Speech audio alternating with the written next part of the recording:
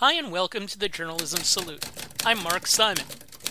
In each episode, we'll talk to or about an interesting person or organization related to journalism. The intent is to show that journalists are not the enemy of the people. Thank you for listening.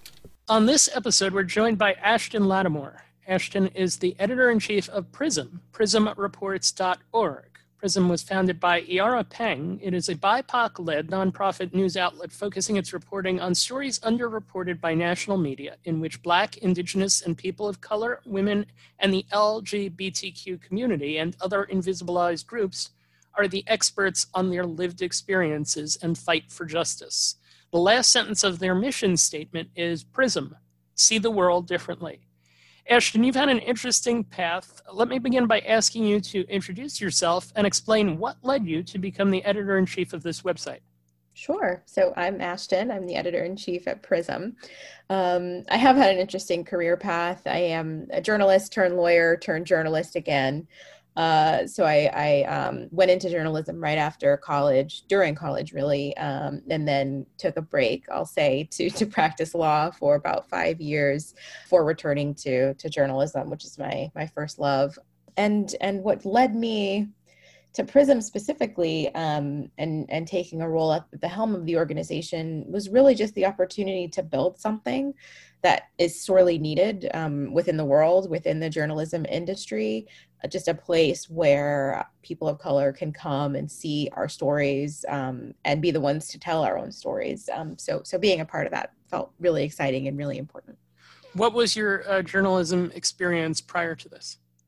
Before this, I was freelancing for a few years, and then I was at the University of Pennsylvania. I was actually the managing editor at the law school for a year. And then before I went to law school at Newsroom, I was the lead editor there. And then, of course, all through college and journalism school at Columbia, I was involved in various different internships and jobs and everything. Is there a life experience that connects with the idea of seeing the world differently for you? Is there a personal connection to the idea of seeing the world differently and working for an organization like this? It feels personal because I'm kind of one of the people who's the target audience, right? Mm-hmm. So seeing the world differently for me is just kind of seeing more of myself, seeing more of my family, the people that I know, and my communities within the stories that we report. So it feels personal in the way that my communities and the communities like mine are at the center in the way that we aren't really, in other outlets. The phrase centering the voices is used in multiple places in the mission statement. I've noticed it in a number of the articles that I've read on the websites. For the people that are listening, the students that are listening, what's the emphasis there? Why do you use that phrase?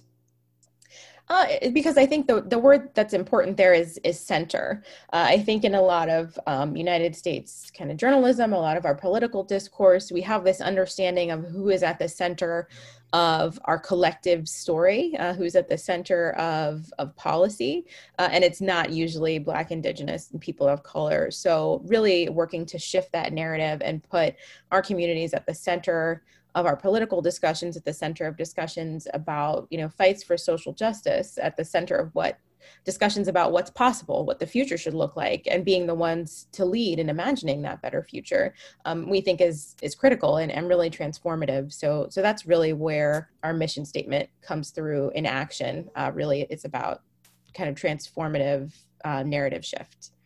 And I would be remiss if I didn't ask, because the story of certainly of the last year plus, can you take me through the role of being editor-in-chief of this website from Tuesday, November 3rd to Saturday, November 7th, and any ideas that came into your head as a result of what you saw? I think being editor-in-chief at that point was a lot like being a citizen at that point, holding those two roles simultaneously and just going through the emotional trajectory that many of us went through.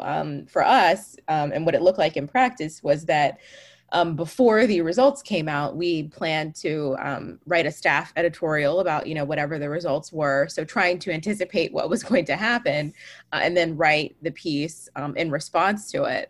And over the course of the week, that article went through so many different mood shifts. It started out very kind of dour and downbeat, and just gradually sort of the spirit kind of lifted a bit as the week went on, and the results started to become a bit clearer.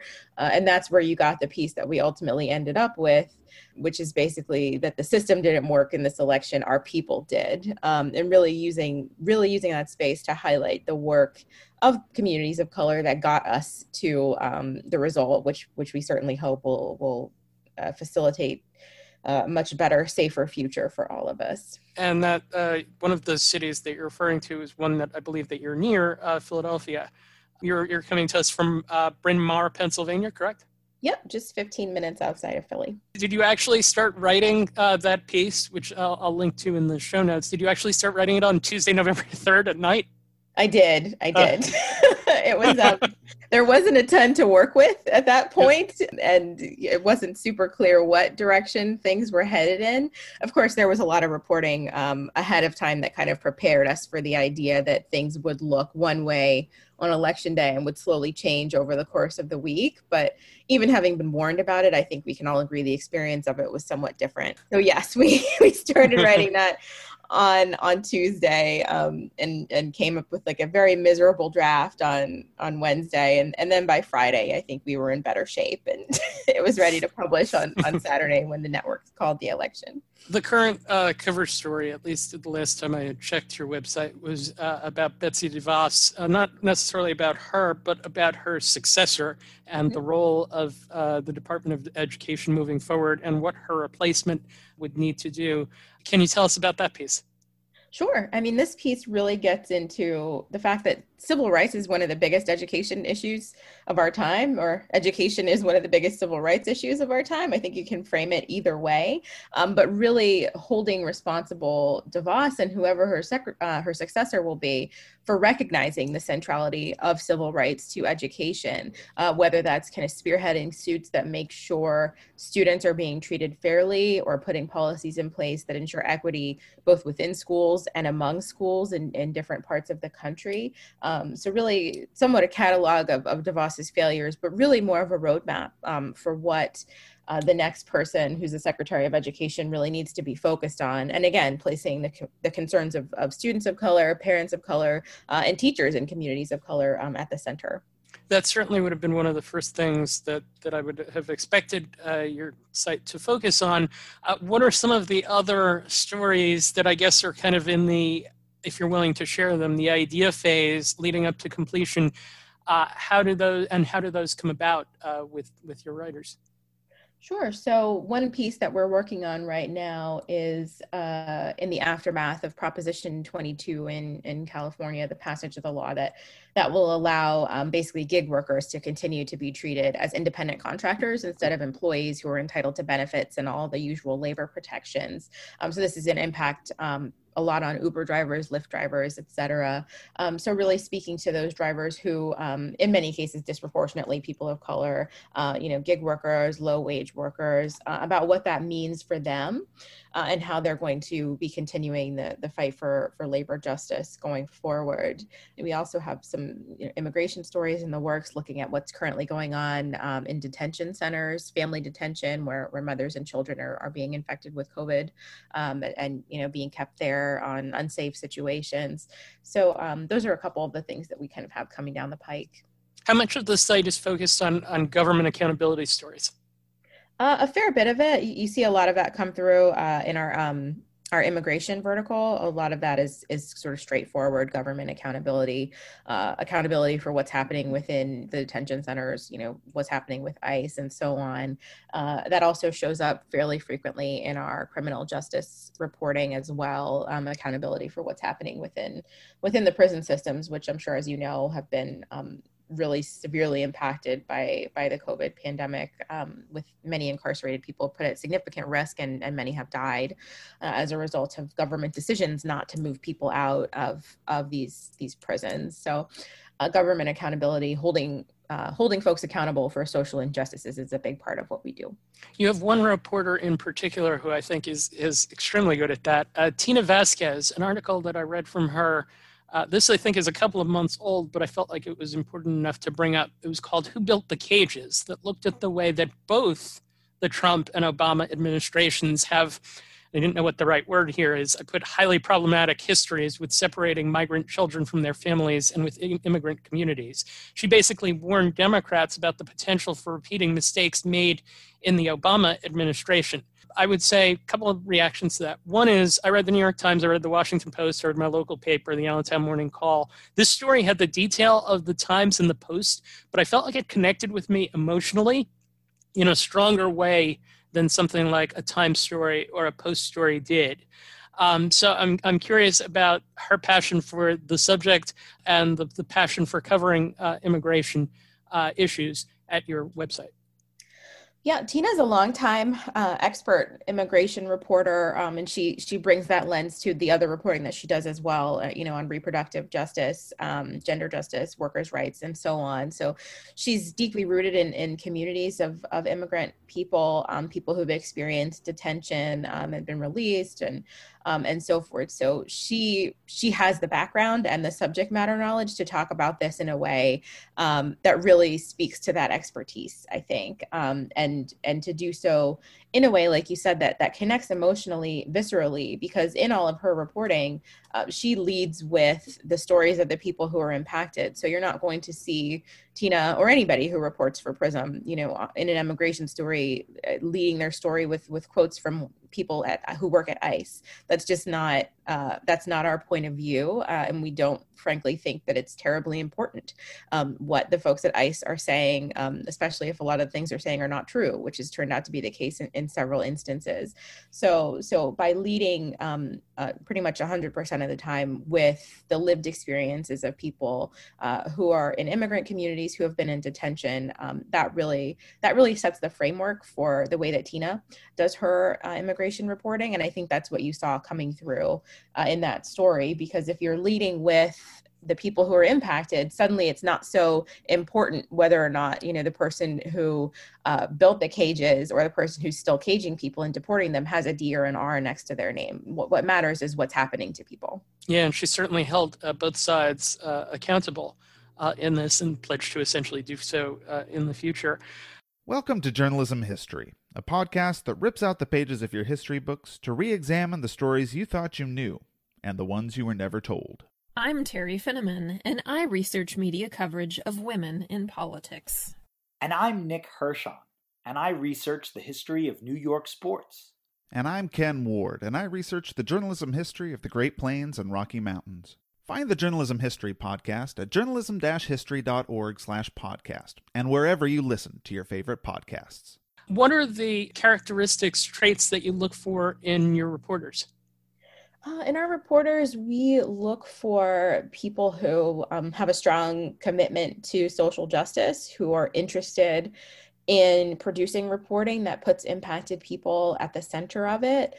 Certainly, some degree of skill and, and just interest in people in their stories, and also an interest in understanding the systems that are working together to produce the situations that people are in. But beyond that, we also really prize in ourselves, just as a newsroom and also individually in our reporters, a commitment not just to showcase people's problems or the issues that they're dealing with, or even the fights for justice that they're in, but also to showcase people's resiliency, their joy, the interesting and wonderful and exciting pieces of culture that come through in all these social justice spaces and beyond. So someone that has a commitment not just to sort of problem-focused reporting, but really understanding whole communities. I was going to get to the cultural section of your website. Is there a story there that you would like to spotlight? Is there a story there I would like to spotlight? Actually, there is. There's this there's a photo essay that we did earlier in the fall about brass burlesque, which fuses performance art with social justice. And it's just a beautiful set of photos that also several of the performers wrote kind of an essay around the photos explaining how Black performers, Asian performers, Latinx performers fit into the history of burlesque in our culture, in our country. It was just a really fascinating piece where you learn something about a piece of our culture that you might not have learned before. And you also get to look at some really neat pictures in the meantime. And that was really, really exciting just to see them fusing social justice with art in that way. And that was actually part of a series that we did on sex positivity and the arts, which features a whole host of, it features original art, comics, and other pieces kind of diving into how people are using art to kind of bring forward the issue of sex positivity. I know that you have full-time staff, but where do you find your other writers? We have contributing writers who work with us. So they're people who contribute, a piece or two to us a month on a regular basis. And we've been really glad to be able to add their voices to our site and add their different perspectives. And in addition, of course, we have freelance writers who we work with. Some people on a more frequent basis, some people kind of, as one-offs, and freelance writers will come to us, via, they'll pitch us or we'll reach out to people to commission things from them if we're familiar with their work. So we've got a wide and growing network of journalists that we really enjoy working with. And you also have a senior fellowship program, right? Yes, we do have a senior fellowship program. That's the program that allows us to bring really frontline movement leaders into our space and have them kind of help shape our coverage of the issues that matter to them, and also to write for us and to kind of have Prism as a platform to talk about the issues that matter to them. We've had a stellar set of senior fellows so far, with folks like Patrice Cullors. We have Mary Hooks with us right now. Monica Ramirez just finished her senior fellowship with us. Latasha Brown, Maurice Mitchell, Amy Allison, Kevin Killer. Just kind of an all-star group of people who we're really fortunate to be in community with them and to be able to feature their work on our site. In this, what is a crowded media landscape, often a story either crosses your path quickly or it doesn't cross it at all. How are you working to get eyeballs on some of the stories that you're doing? A lot of the usual ways, social media, some of the aggregator sites that we're working to get set up on, Apple News and so forth. But one way that we're working on kind of getting our stories in front of more people is also just by building partnerships with mission-aligned other outlets. As a nonprofit, all of our content is free to republish as long as you link back to us. So, people can kind of take our stories, the ones that interest them, and republish them on their own websites. And that's more of a way for us to kind of reach more people. How much content is the site trying to put out per week? Typically, we publish a story or two a day. And then who you mentioned before that you were the target audience. Who is your target audience here? So our target audience is Black, Indigenous, people of color, specifically civically engaged people, communities of color, progressive communities of color, people who care about the issues that we care about, and who are part of the communities that we report on. Your staff, I mentioned, we talked about writers before. Your organization is Women of Color led. Can you explain the intent with that and what that has meant to your group? Sure. So we're led by women of color, as you just mentioned, and just what that means is just that we're affirming the leadership of women of color in journalism. We're affirming the leadership of women of color in our newsroom, and I think that the perspective that we bring to this work really shows up in the kind of coverage that we produce, in the kind of stories that we produce, and in the way that we do our reporting. If you change what your newsroom looks like, you're going to get a different mix of stories, and you're going to get a different mix of modes of reporting and different personalities. And we think it's really important as an outlet that primarily reports on communities of color for our newsroom to reflect that, especially in our leadership. And how do you define success for the website and for the group as a whole? I mean, success, they're always kind of the usual metrics, like growing our audience and making an impact. But I think for us, the biggest piece of it is really to reach and empower the communities that we're covering. We're thinking about how can our coverage be of service to these communities? How can we help people figure out the best ways to exercise the rights that they already have and how they can fight for new ones? How can we affirm people's agency in doing that? How can we spark resistance? How can we spark new ideas and new ways of thinking about what's possible? So I think for us, a success is going to look like certainly our communities finding the content to be resonant with them, and also for us to have an impact at the level of narrative shift within the larger media landscape.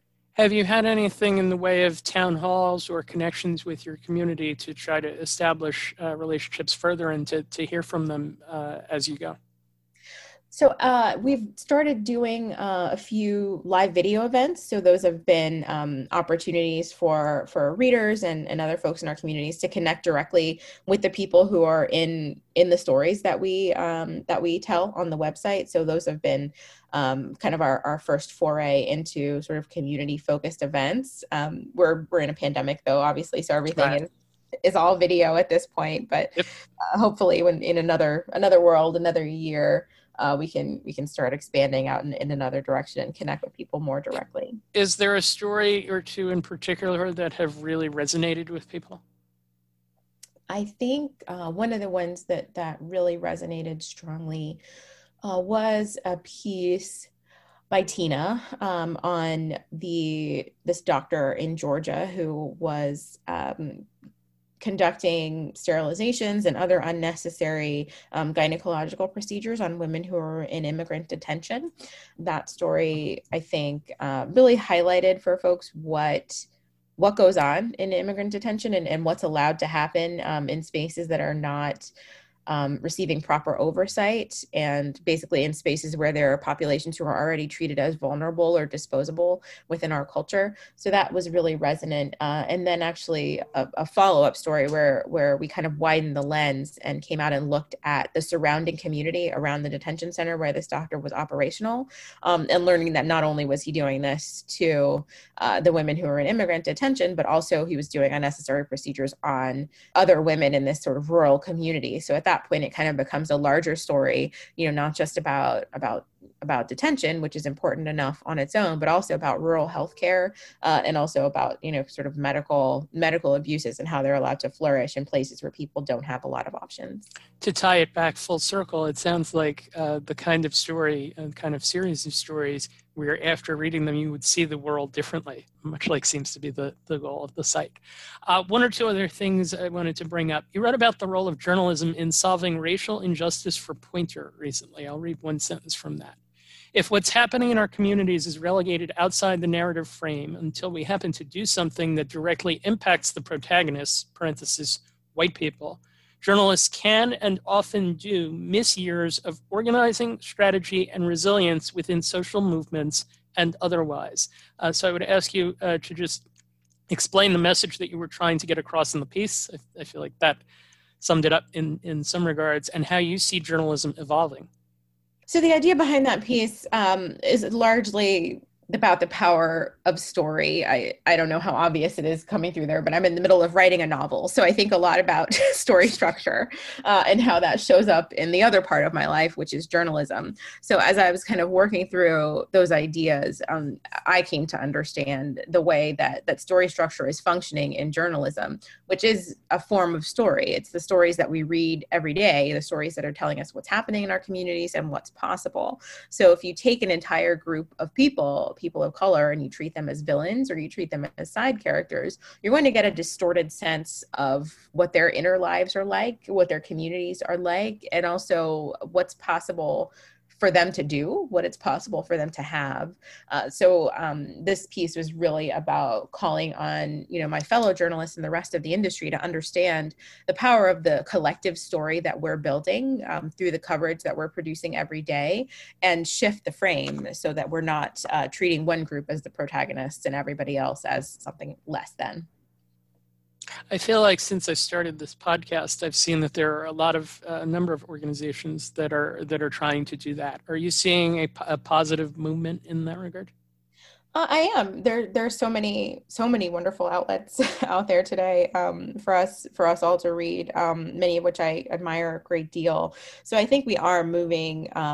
Some of us are moving in the right direction, and there's increased space for more organizations and more places for journalists of color to do the important work that we're doing. So that's heartening.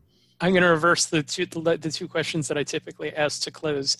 Is there a journalism organization that you would like to salute?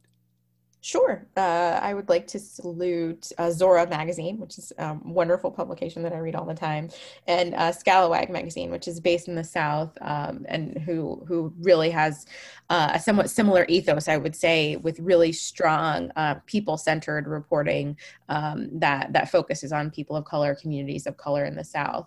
So I really admire and enjoy the work of both of those organizations. Can you give some advice? I would like, for this one, we always ask for one piece of advice. How about the advice of someone who was in another field who went back to journalism to lead a journalism organization? What advice would you have for someone who chooses to do something like that? Oh boy. Let's see, strap in. It's a wild ride, transitioning back into into this industry after some time away. But I think the advice I would give is that you probably know more than you think you do. A lot of the skills that you pick up in another industry, including subject matter knowledge, which you might bring back with you into journalism, can be really valuable. So don't sell yourself short. There are plenty of people who have been in journalism, done something else and come back, or who started off somewhere else and jumped in later in life. And it doesn't need to be any kind of a deterrent to flourishing in this industry, and I think can be really valuable. Be confident in what you bring to the table, certainly. Ashton, Lattimore, thank you for joining us. Thank you so much. There are a lot of good stories to be found in taking the approach that Prism takes. You can have a balance between government accountability and sharing the joy of the people in their battles against social injustices. To learn more about Prism, you can go to their website at prismreports.org. They have a new cover story up about the challenges of trying to live through the pandemic in Puerto Rico. The Journalism Salute is dedicated to the memory of Dr. Robert Cole. Dr. Cole taught at my alma mater, the College of New Jersey, for more than 30 years and taught hundreds of future journalists. That includes many who work to hold their governments accountable. Thank you for listening to the Journalism Salute. If you're interested in following along with us, follow us on Twitter at Journalism Salute, SALUT. There are more episodes to come. Thank you for tuning in.